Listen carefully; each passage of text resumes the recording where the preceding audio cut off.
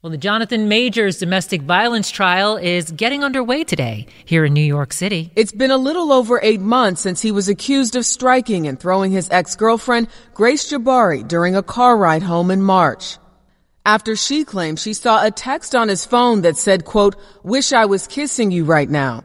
Jabari says she then grabbed his phone to see who it was, leading to what prosecutors say was a physical altercation that allegedly left her with a fractured finger, bruises, and lacerations.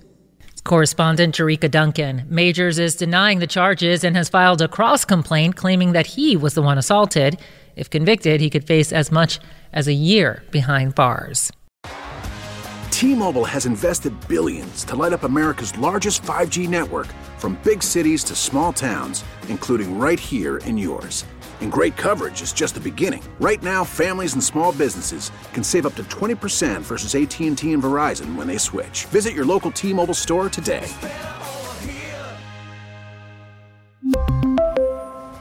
Plan savings with 3 lines of T-Mobile Essentials versus comparable available plans. Plan features and taxes and fees may vary.